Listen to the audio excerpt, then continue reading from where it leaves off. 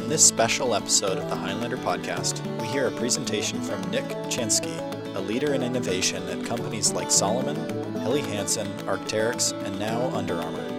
Nick talks designing product for extreme conditions and his work designing spacesuits for Virgin Galactic. We'll keep this fairly simple. I'm on actually a sabbatical from work. Every 10 years at Under Armour, you get 3 months off. So I am on my first ever sabbatical. And I was happy to be here because I'm going skiing for a month. So I'm traveling up the Rockies with a pit stop here. So I'm actually quite excited to have this part of my sabbatical experiences to talk to you guys. I'll start with a little background about sort of design. Then I'm going to talk about sort of 3 things that to me I think are imperative for designers to keep at the front of their minds as you go through your career and sort of like North Stars that you want to keep your career sort of pointed at no matter where you go, no matter what kind of product design you're going to get into. I think these 3 things are pretty ubiquitous. And then we'll have some Q&A afterwards. I've been doing this a long time. I started designing in 1997 or 8, something like that. So I've been at it for a while. I didn't go to school to be a designer. I was telling some of the guys outside, I kind of fell into it as a thing that sort of needed to get done, and so I did it. I actually spent almost 20 years climbing and skiing in the Himalayas. That was my passion, was to get up mountains and then come down, either walking or skiing. I even tried snowboarding for a while. But so to me, mountains have been a passion forever. I wasn't born in the mountains. I didn't really grow up around mountains. Once I started spending time in the mountains, it just was sort of a passion that just got fueled every time I went out there. And it could have been summer, spring, winter, fall, didn't matter. I just loved being in mountains. Climbing in the Himalayas was a unique experience. It was the 80s. Nobody was really out there in the 80s. A lot of Polish guys, a lot of Russians, some Japanese, a couple of Americans. I am Pole. Both my parents are Polish, so I'm fluent in Polish. In the 80s, Poland was part of communist Russia. Never didn't have any access to American cash. I lived in Canada, and I would work 2 or 3 jobs at a time, make as much money as I could, and then a few friends of mine from Poland would write me and tell me what trips they were going on. And I could sort of sign on to any trip I wanted to go on. And I'd have to bring a brown paper bag full of cash, and then we'd go off and do an adventure, whatever it happened to be that we were doing on that particular trip. Some of the fun trips I've done have been to very remote regions. In 1989, I found myself in northern Pakistan on the Afghani border. We were going to go and try and climb a mountain called Batura Peak. It's the highest unclimbed mountain in the world at the time. Slightly less than 8,000 meters. Very difficult way into it, very, very remote. If you studied any history, in 1989 is when the Russians were pulling out of Afghanistan. And all those hills were full of mujahideen, just waiting to get back into Afghanistan. They had to make money while they were waiting, so they hired themselves out as porters. So our porter train of 120 guys, 70% were mujahideen. Us being stubborn Polacks, we would negotiate a very good rate, at which point the porters would go on strike every morning. They'd sit around camp till about noon, and they'd pick up their loads, carry them for a few hours, sit down again, and that would be the camp for the night. So what should have taken 4 or 5 days to get through took us almost 10. Every time they went on strike in the morning, we'd promise them more money. We arrive at base camp at some future date. We're setting up our tents. Time comes, you got to pay all these guys out. We say, hey man, we're not paying you anything. We're paying you what we agreed to when we started this whole thing. And so this very interesting thing happened at base camp where this very tense moment with these rather angry people festered up into a bit of a battle. They had big sticks. We put together our big wavy aluminum tent poles, and we went at each other with these sticks and tent poles in this field in the middle of the mountains where nobody else was around. Nobody really wanted to hurt each other. We just kind of wanted to make our stand. The end of the day was we gave them a bit more money. They went away. And we spent the next 2 months, 2.5 months, trying to climb this mountain. I tell you that story because that's sort of how all of these trips went for me. None of them were scripted. They were all by the seat of your pants. Very, very fluid situations. I grew up in my college years, because I didn't go to college, my college years, that was what I learned, was how to deal with ridiculously fluid situations in faraway places where you didn't speak the language, you had little understanding of the local cultures, and you still had this massive challenge of trying to get up some mountain that some people or no people have ever been up before. And so my whole 10, 15 years of doing this was very educational. As I said, I don't have a background in design, but a lot of product in the 80s wasn't very good. Gore-Tex was kind of didn't really work very well. It was really thick, kind of sweated in it a lot. Every brand had their own version of this Gore-Tex. So trying to work with it, understanding how it worked, understanding why things didn't work. And it could have been a boot or a sleeping bag or a tent. We actually had a Gore-Tex tent made by these British guys, which seemed like an awesome idea because it's breathable, it's windproof, waterproof, it's one layer, it's lighter. It's like, why wouldn't you want to do it? So we took this tent up, and it was, I think it was on Everest in '89. We were on the West Ridge, and it was cold. I don't know why it was so cold. It was unbelievably cold.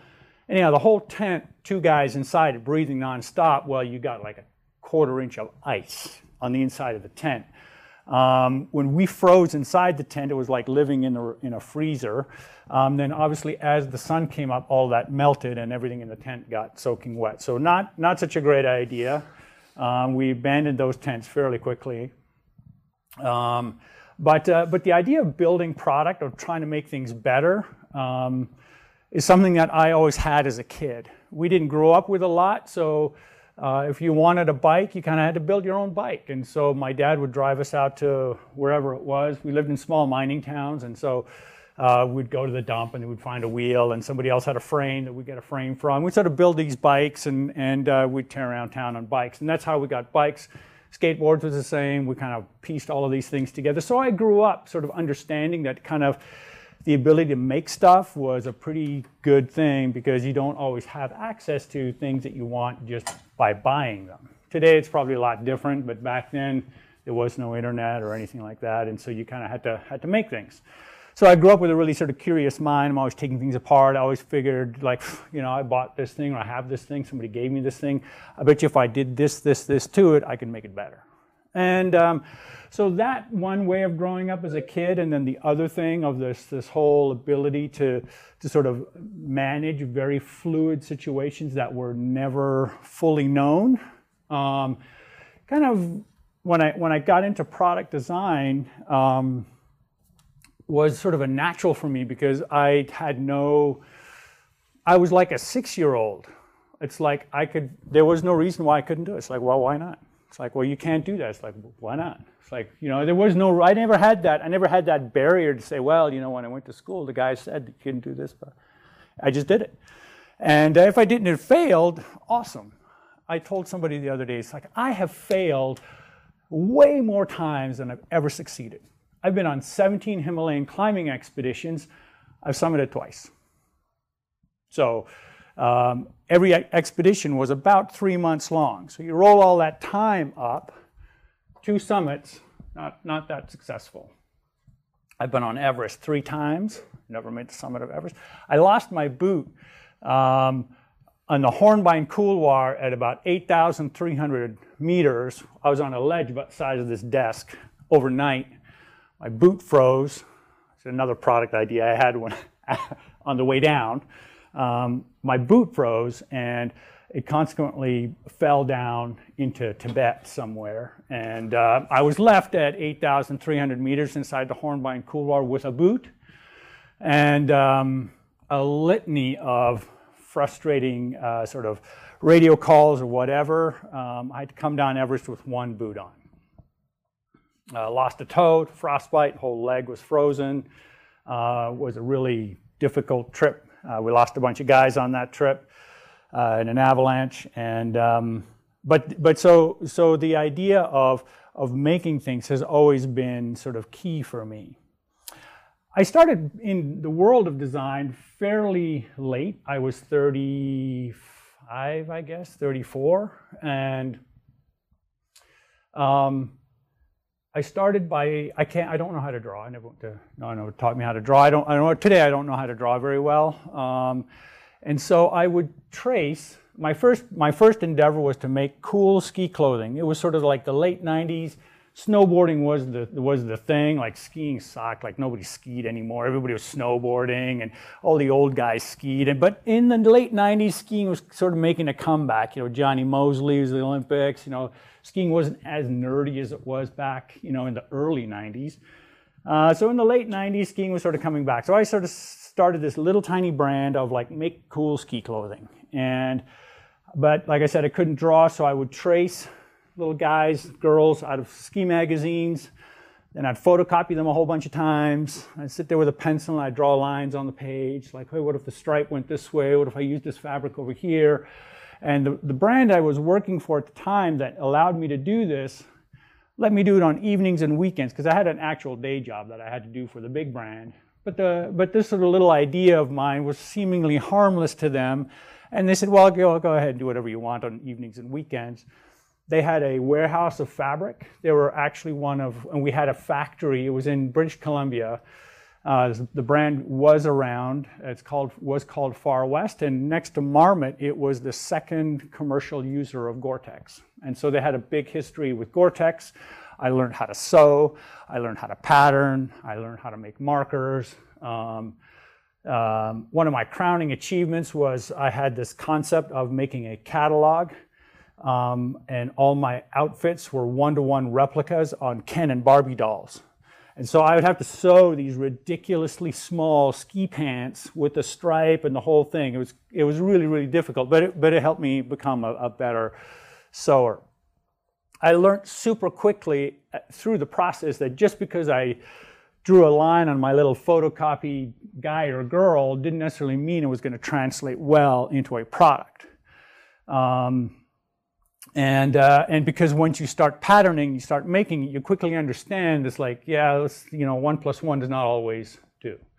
And so as I sort of matured in design, because I didn't really have a background in it, I didn't know much about it, so everything was new. Everything was new. And I was just a sponge. I just absorbed as much as I could. And I think in doing so, it helped me progress pretty quickly because I started to understand that I really didn't know anything. And so I really had to rely on way smarter people to help shepherd my thoughts and sort of crazy ideas. Aesthetically, I would sort of build up some idea of what was comfortable to me aesthetically, like what was cool, what wasn't, what I liked, what I didn't like, why, understanding the reasons. These are all sort of important things as I sort of grew up through the design phase. And I got into making product that was just stuff I wanted. So like back in the day, like 98, nobody was using technical fabrics to make like street clothing. So I would make like hoodies and track pants and just normal pants out of technical apparel or technical fabrics because I had access to it. And it was really cool to see people respond to it at a commercial place. Like when I went to a trade show, I would sell almost half my sales came from non-technical product, just stuff that people wanted to wear, but it happened to be made out of a Polartec or a Gore-Tex or something like that. So I started understanding sort of the commercial side of design of like, understanding, trying to plug into what people really want and understanding that connection and how important it is. So you're not creating things on an island or just in your own head because you think that it's going to work. You kind of have to understand that it's actually going to work. And the commercial transaction is the only thing, because it pays the bills, like it's the only thing that's really important, unfortunately. You know, we're all creatives, we're artists, these are our babies. We birthed these little products, we love them, and the last thing we want is something bad happen to them, that it always does. And the thing that always happens is you kind of have to sell it at the end of the day. And if you can't sell it, it's sort of like, well, why'd you make it in the first place? Because it's not, you know, so the big thing for me was to get my head wrapped around the transactional side of design. That it's you got to sell it to make the whole thing make sense. I was fortunate enough last summer to spend some time with Lamborghini, and I spent some time in their design studio in Italy, and understanding them, they're making an insanely expensive vehicle, but it still has to sell. They still have to sell it, and these things are absolute works of art when you dig into what goes into making a Lamborghini. Just the materials and their level of understanding materials is crazy. Composites, construction, and these guys, men and women who are doing this, totally get the transactional side of it, but they have built up this huge ability to be artists, but commercial artists. So for me, design has always been that sort of yin and yang of you got to love it, but you got to sell it. I'm not going to bore you with a lot more other stuff about sort of going through, but I have been fortunate enough to work at places like Arc'teryx, where I learned a ton about materials. Again, you know, to me it was like knit woven, you know, took me a while to get there, understanding polyester nylons, dyeing, not dyeing, stretch, no stretch, mechanical stretch versus elastane, blah, blah, blah, blah. You've got to be really, really, really good at understanding materials. If you're not, it's kind of like you're missing a huge part of the whole idea of making a product. Because to me, I think, because if you can't deconstruct something that's already made and understand how to make it better, you can't ever understand how to make it better if you don't know everything about how it's made right now. And not just understanding it, but being able to do it yourself. Because that, to me, is how you start breaking paradigms, how you start shifting paradigms, how you start understanding that if you're going to challenge the assumptions about how cool products are made, you got to understand how they're made in the first place before you can challenge any process that makes them. And that is whether it's a shoe or a Lamborghini, it makes no difference. If you want to make something better, you've got to understand how it's made first. Why people made it the way they did. Why people buy it the way it's made today. Why wouldn't they make it better? What's the difference? Why wouldn't you want to make it 10% lighter, 10% faster, 50% smarter? Why wouldn't you do that? Why wouldn't you pour all the money into making the absolute pinnacle of everything all the time? Go to Walmart. Everything's 99 cents, $1.99, $2.99, made here, made there, whatever. The consuming public buys stuff down here, right? So again, understanding your consumers. Somebody's got to make the stuff that Walmart buys. I was in Nicaragua not too long ago. There's a factory down there that we work with, and they make 2 million pieces of Walmart product a month. One factory. They've got factories all over the world that make stuff for Walmart. So you can understand volume and what people are buying, and so you know people still need to design all that stuff that gets made in those places. Innovation design is sort of where I went in the end. I didn't start out sort of doing that type of product, but I really enjoyed the idea of making things better or moving a concept from one place to another. And it was really interesting because it's a really interesting field of design. Because it's not necessarily product design just in and of itself. You actually have to understand the entire product life cycle. Everything from the materials, the design phase, the marketing of it, the sales of it. Understand all of that to, like I said earlier, deconstruct it, put it together in a better way. And so you have to be really fluid on understanding every part of that whole sphere. So you have to get marketing. You have to get why marketing talks a certain way to these consumers. Who are these consumers? Why are they interested in this product? How could you move them from this product purchase to that product purchase? These are all things you have to understand in sort of on the innovation side of it. So I really thrive on that because it gives me a lot of opportunities to play in a lot of different areas, and I quite enjoy that personally. And I'm not disciplined enough to be sort of like, I make, running shoes, or I make whatever. To me, I've always got to have a lot of stuff on the go. So I sort of fit into innovation design in of itself. Part of innovation design, what is kind of fun, is that you really don't have boundaries. You can imagine pretty much anything in your field of innovation. Again, it could be a shoe or a car. You don't have a set of sort of, this is kind of what we're looking for you to make. In innovation design, most people just leave you alone. Like they just look at that group of people. We have a very large sandbox in which to play, and there's not a lot of people in it, and that's on purpose. Innovation design is really meant to be a very free experience, because you are going to try things that fail more times than not, and it's in the failures where you learn what success could look like. I'll give you an example. So on the spacesuits, we were approached by Branson, I guess it was about 2 years ago, to design the first commercial spacesuits for his Virgin Galactic project. The two CEOs, our CEO and Branson, are friends, and so that's how this whole relationship sort of became an actual product reality.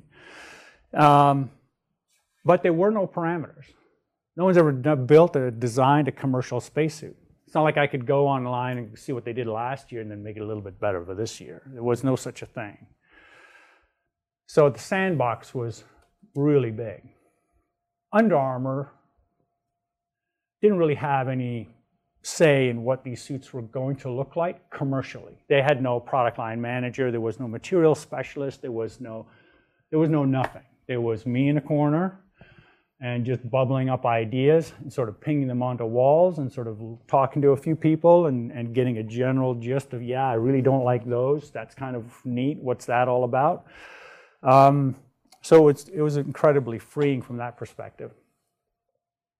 I think one of the things on places like that where the sandbox is very big, you need to have a lot of discipline around how you design, because you can waste a ton of time doing some things that are never really going to materialize into a finished product. You just keep playing and playing and playing.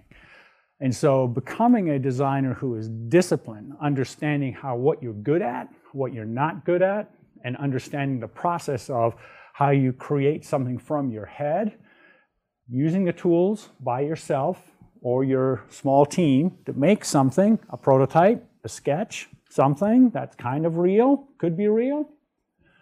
And then how do you float it along a pathway through some rapids to actually getting it commercially viable? And the nice thing for me with the partnership with Virgin Galactic, they were largely hands-off until it became a product. Once it became a product, then they wanted to dissect it and change things.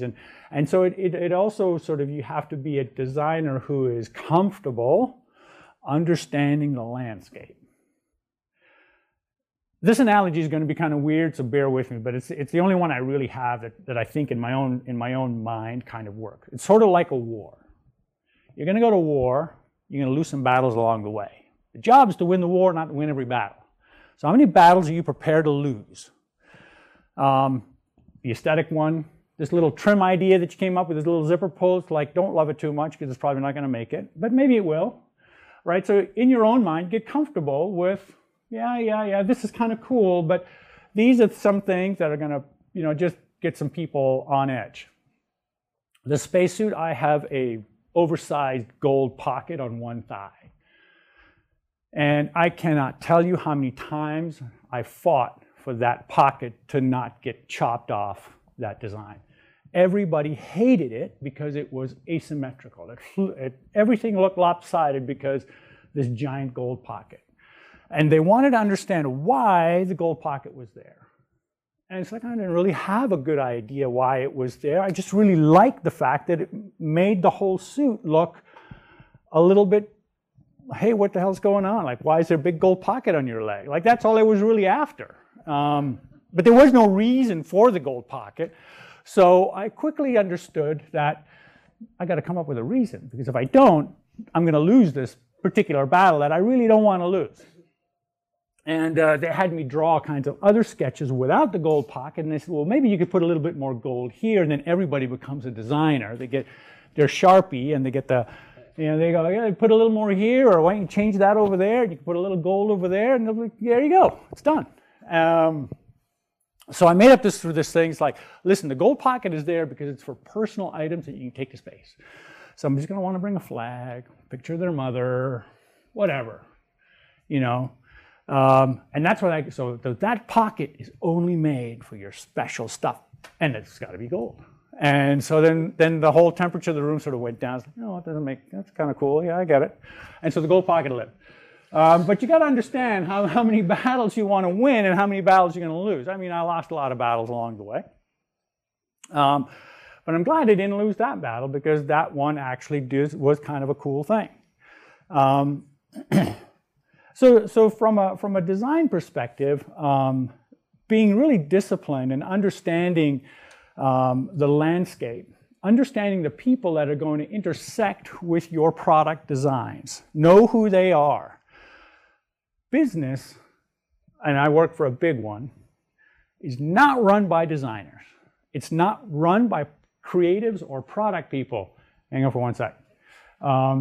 It's run by business guys. They run numbers. They want to sell stuff at a good margin so you can make a bonus. It's kind of that simple. So they're not interested in your creativity, your ability to make things look pretty. You are a part of a very big puzzle, and you're the part that nobody in the rest of the puzzle knows how to really communicate with, because you're a creative. You have long hair, you wear tight pants, you've got funky dresses, you wear a hat around. You just don't fit in with them. They're all MBAs, they're all accountants and lawyers, and that's that side. And you're not. So understand, as you create something, the people you're going to create and are going to look at your product are going to be business people. Understand really quickly how to talk to them. You don't have to be a business person, but you should understand what a margin is when you sell a product. You should understand what a distribution strategy is, or what company, when you work for them, what their distribution strategy is. Because one of the things that they may say is, and this always drives me nuts, like, just make some cool stuff. What does that mean? Because it means 10 different things to 10 different people. So you can't get a business guy to tell you what is cool. And if you draw something you think is cool and they don't, it's like, yeah, you lose. Because they ultimately hold a trump card. So understand your environment and where you're going to work. Because the better you understand the people that are in typically a pod, you'll get a sourcing person, you'll get a marketing person, you'll probably get a product line manager of some sort. You'll probably get a trims person and materials person. These are going to be 5 or 6 people around a table, and there you are showing your creations. You're all the little babies that you've got there, right there for them to look at. Understand how to talk to them about why you did what you did, why this is good, why it's cool. And you'll understand as you get to know these people how to work the room, understand how to talk to them, be good at talking to them. I've had so many designers that are amazing creatives, and not a peep comes out of their mouths as people are basically raining down on their ideas and concepts. No capacity to defend, no capacity to understand a landscape, to be able to bob and weave a little bit. I'll let you have that, but I'm taking this. You know, not getting that. So figure out how you're going to build that up, because the process of design in your personal space is awesome. The world is rosy, you know, streets paved in gold, nothing goes wrong. You leave that little bubble, different landscape. So understand quickly what that landscape looks like. On the innovation side of things, that landscape is largely left by us to decide. When we look at a problem, we'll come up with possible solutions. And so we actually drive the boat, which is a different place to be.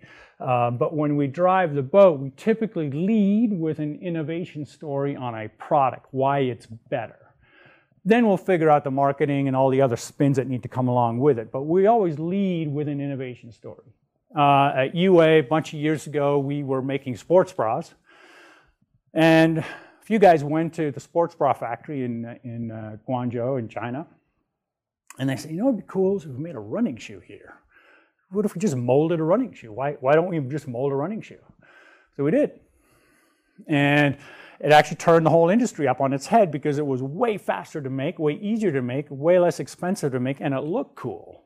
And people got the fact that this thing looks really lightweight. Well, it's one piece of fabric, you create a mold, and away you go. It wasn't super breathable. It had a couple of things that didn't work on it, but largely it was a very cool idea.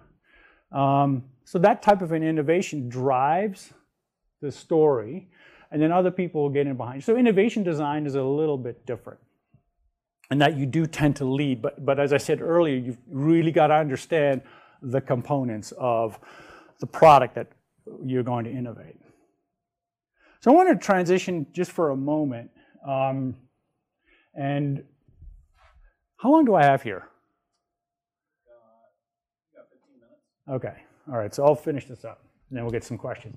There's three things that I think you need to do as a designer. The first one is you have got to be open. Your mind should never be closed to an idea or a contradictory thought to what your thought is. Here, you have to be a sponge at all times. I'm 54 years old. I've been doing this 30 some odd years. I'm just as big a sponge today as I was 30 years ago. At least I like to believe I am. I know a crap ton more. There's no doubt about it. Doesn't mean that I close my mind to other people chiming in. My mother chimes in on my design. She says, you know what?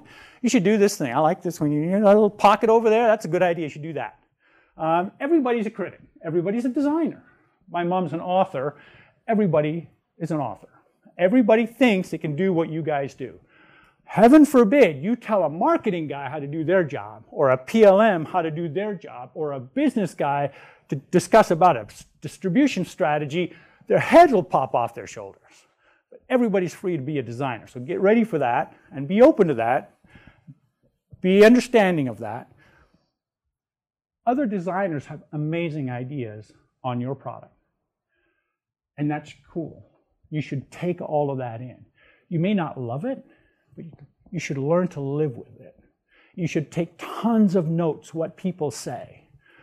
I don't do well when people show me something and say, what do you think?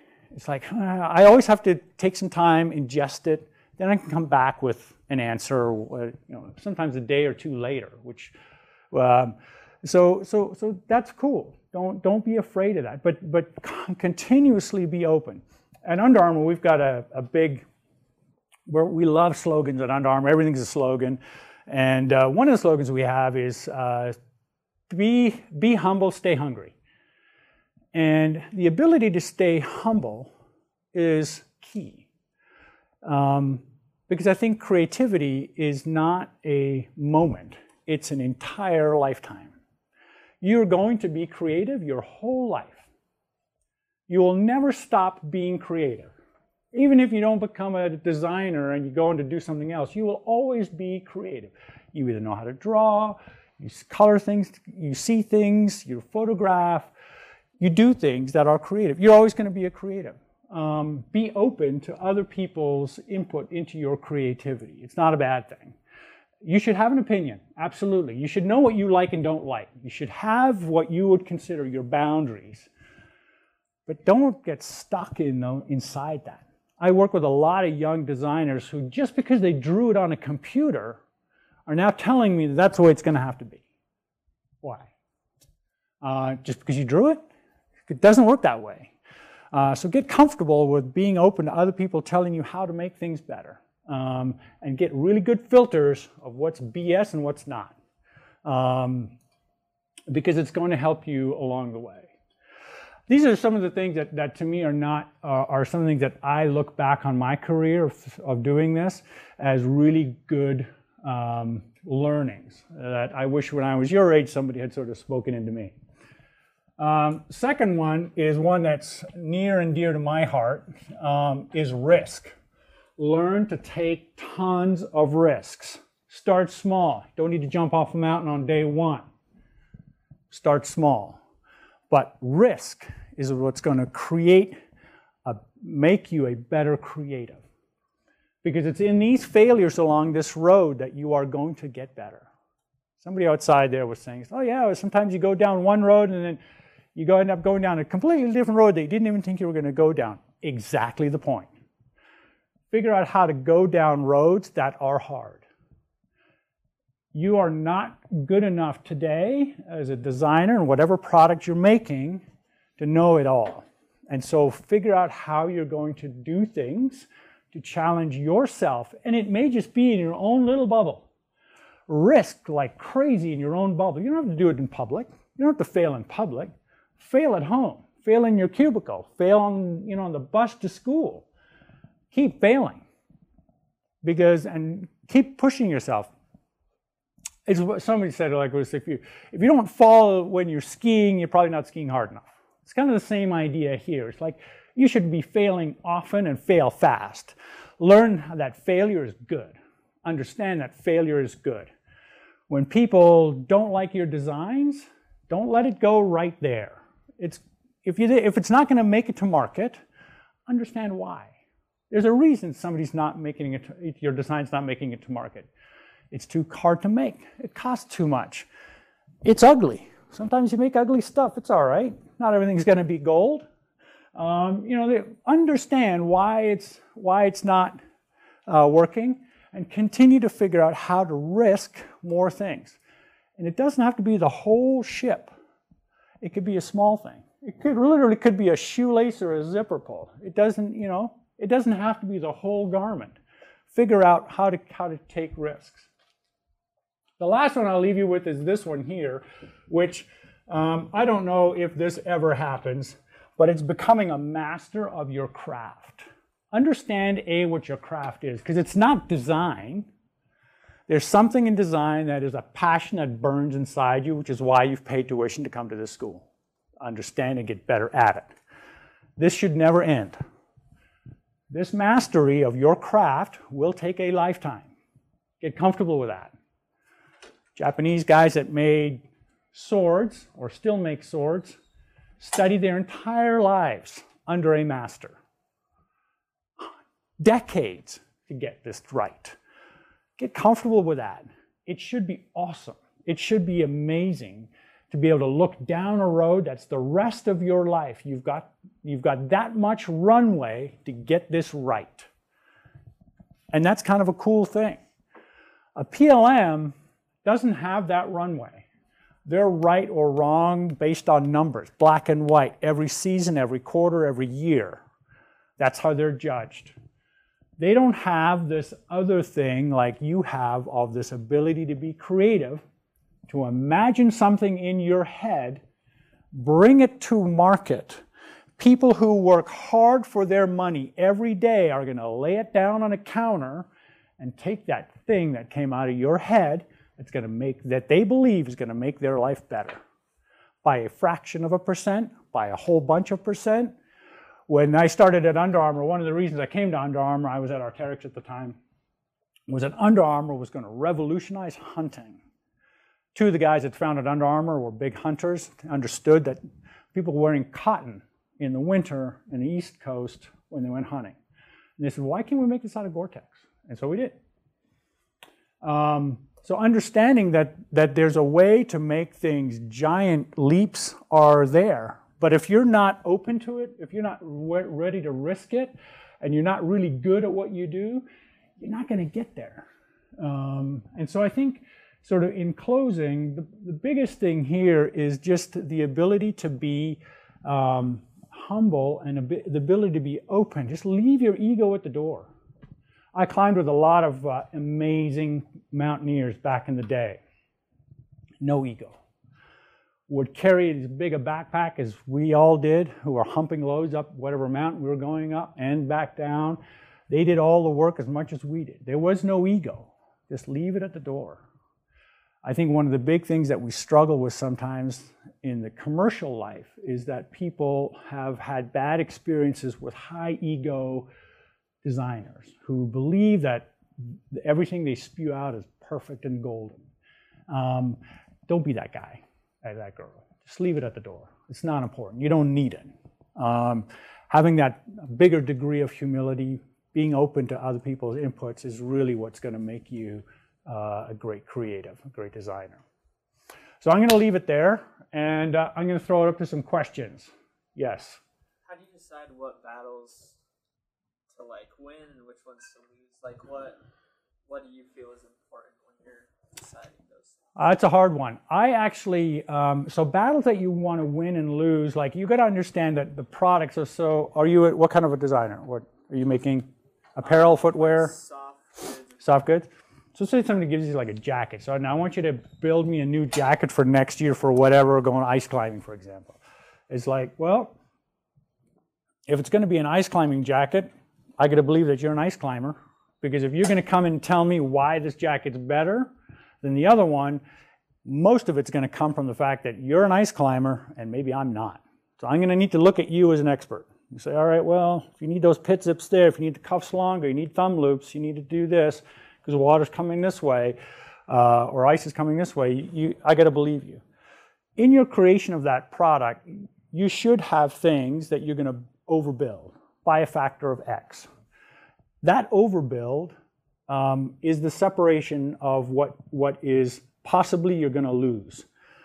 The core of the product, what you want to make it out of, for example, an ice climbing jacket should be flexible, it should be roomy, it should have gussets, it should have waterproofness, it should have an amazing hood. These are non-negotiables. So you got to know that those things are non-negotiables. Now I'm going to build on a layer of stuff that I think, through my experience of being an expert, because I climb a lot of ice, that I'm going to add into this because other people don't have it. They never thought of it. It bugs me every time I go ice climbing, this 2-3 things. I'm going to build that in there. And so those are some of the battles that you can then decide you're going to need to understand how you're going to win or lose those battles. I think once you become a sort of a more accomplished designer, you just preload those things you know you're going to lose, just to let them lose them, and then they never even talk about the other stuff that you could have lost. So you do get that kind of tactic as well. Anything else? Yeah. So when you were designing the spacesuits, there's obviously a lot of technical knowledge because what you need for space and all. Right. How do you get past, if you've never been to space, you've never done a design, how do you get past being I don't know what I'm doing? Right. What kind of materials would you want? Do you just right. kind of make a design and talk to other people who know about it? Or? Yeah, good point. Good question. Yeah, the space one is hard because I play outside all the time, summer and winter. So I'm pretty well accomplished on sort of earthbound adventures, whether they're in the desert or on a mountain. Not so much in space. And so yeah, I got that a lot. It's well, you've never been to space. How do you know it's going to work? But what I did understand was, as I questioned people who have gone to space, pilots, other astronauts, I actually went to Dover in Delaware, where they actually make the white extra, when you go on space walks, those suits. So I just was a sponge. I just learned a lot. People told me a lot. I didn't profess to be the expert in space, but I'm pretty good on materials. I understand really well high-performance materials, how to keep you warmer, drier, wick, sweat, odor, whatever. I understood the parameters of what the product was going to go through.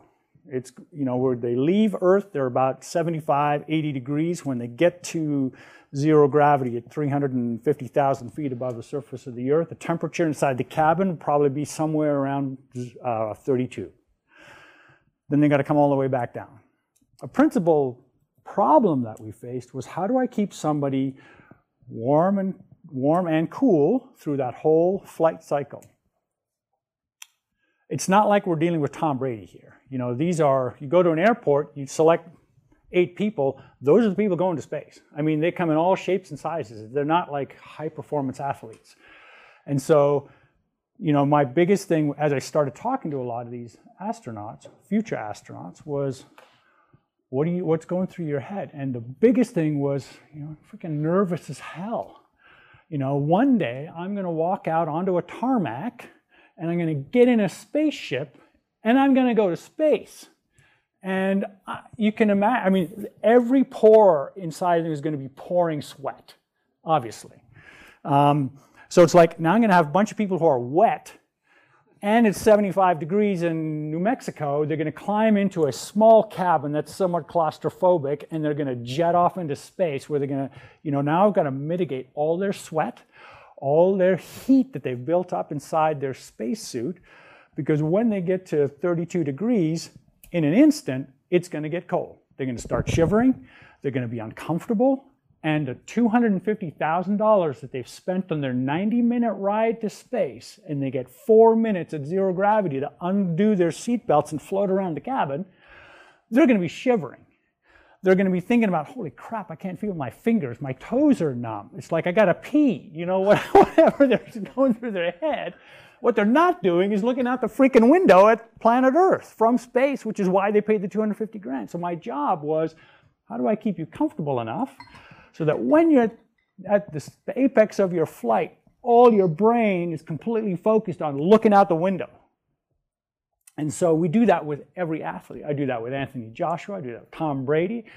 Even The Rock is like, when you're in the moment of competition is where I need you, every thought on how to be better than the other guys in your field of play. And so I have a lot of history in making sure that people in the moment of their action of their sport are 100% right where they need to be. And this was no real, so there wasn't a difference. And so as people ask me, it's like, well, you've never been to space. Like, I know, but I get what the problems are going to be faced. And that comes back through trying to become a master and staying open to people telling me things and understanding how to ingest information and then make good use of it. Any other questions? Yeah. You talked about being a disciplined designer. Right. How do you go about developing that? Oh, gosh. All right, comes down here, last one. This one right here. A lot of trial and error. I think, like, I'm a massive procrastinator. If you give me a week to do something, I will do it in like 10 minutes before I got to hand it in. Like, that's the guy I have always been. So I know that about myself. So I think if you understand some of those things that you're not good at, like deadlines, then I think you can start to manage that time better.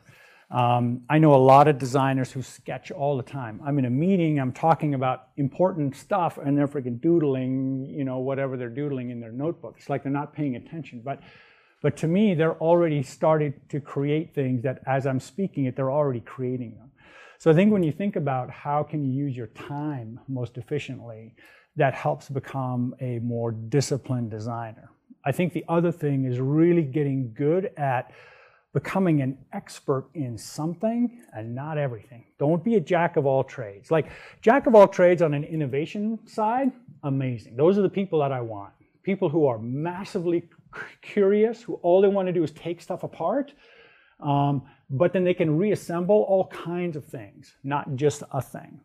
So if you're really interested in like materials or construction or new constructions, like find things that really pique your interest and sort of go there and then really embody people outside of that who can help you and just rely on them. So don't feel that you got to lift everything all by yourself. And that'll help break that world apart, and then you can sort of be good at this thing, and people know you're good at that, and then I think you can become more disciplined in that space. Thanks for listening to the Highlander Podcast. Subscribe and listen for more outdoor stories and content wherever podcasts are found, on HighlanderMag.com, and each Sunday at 4 p.m. on Aggie Radio, 92.3 FM in Cache Valley.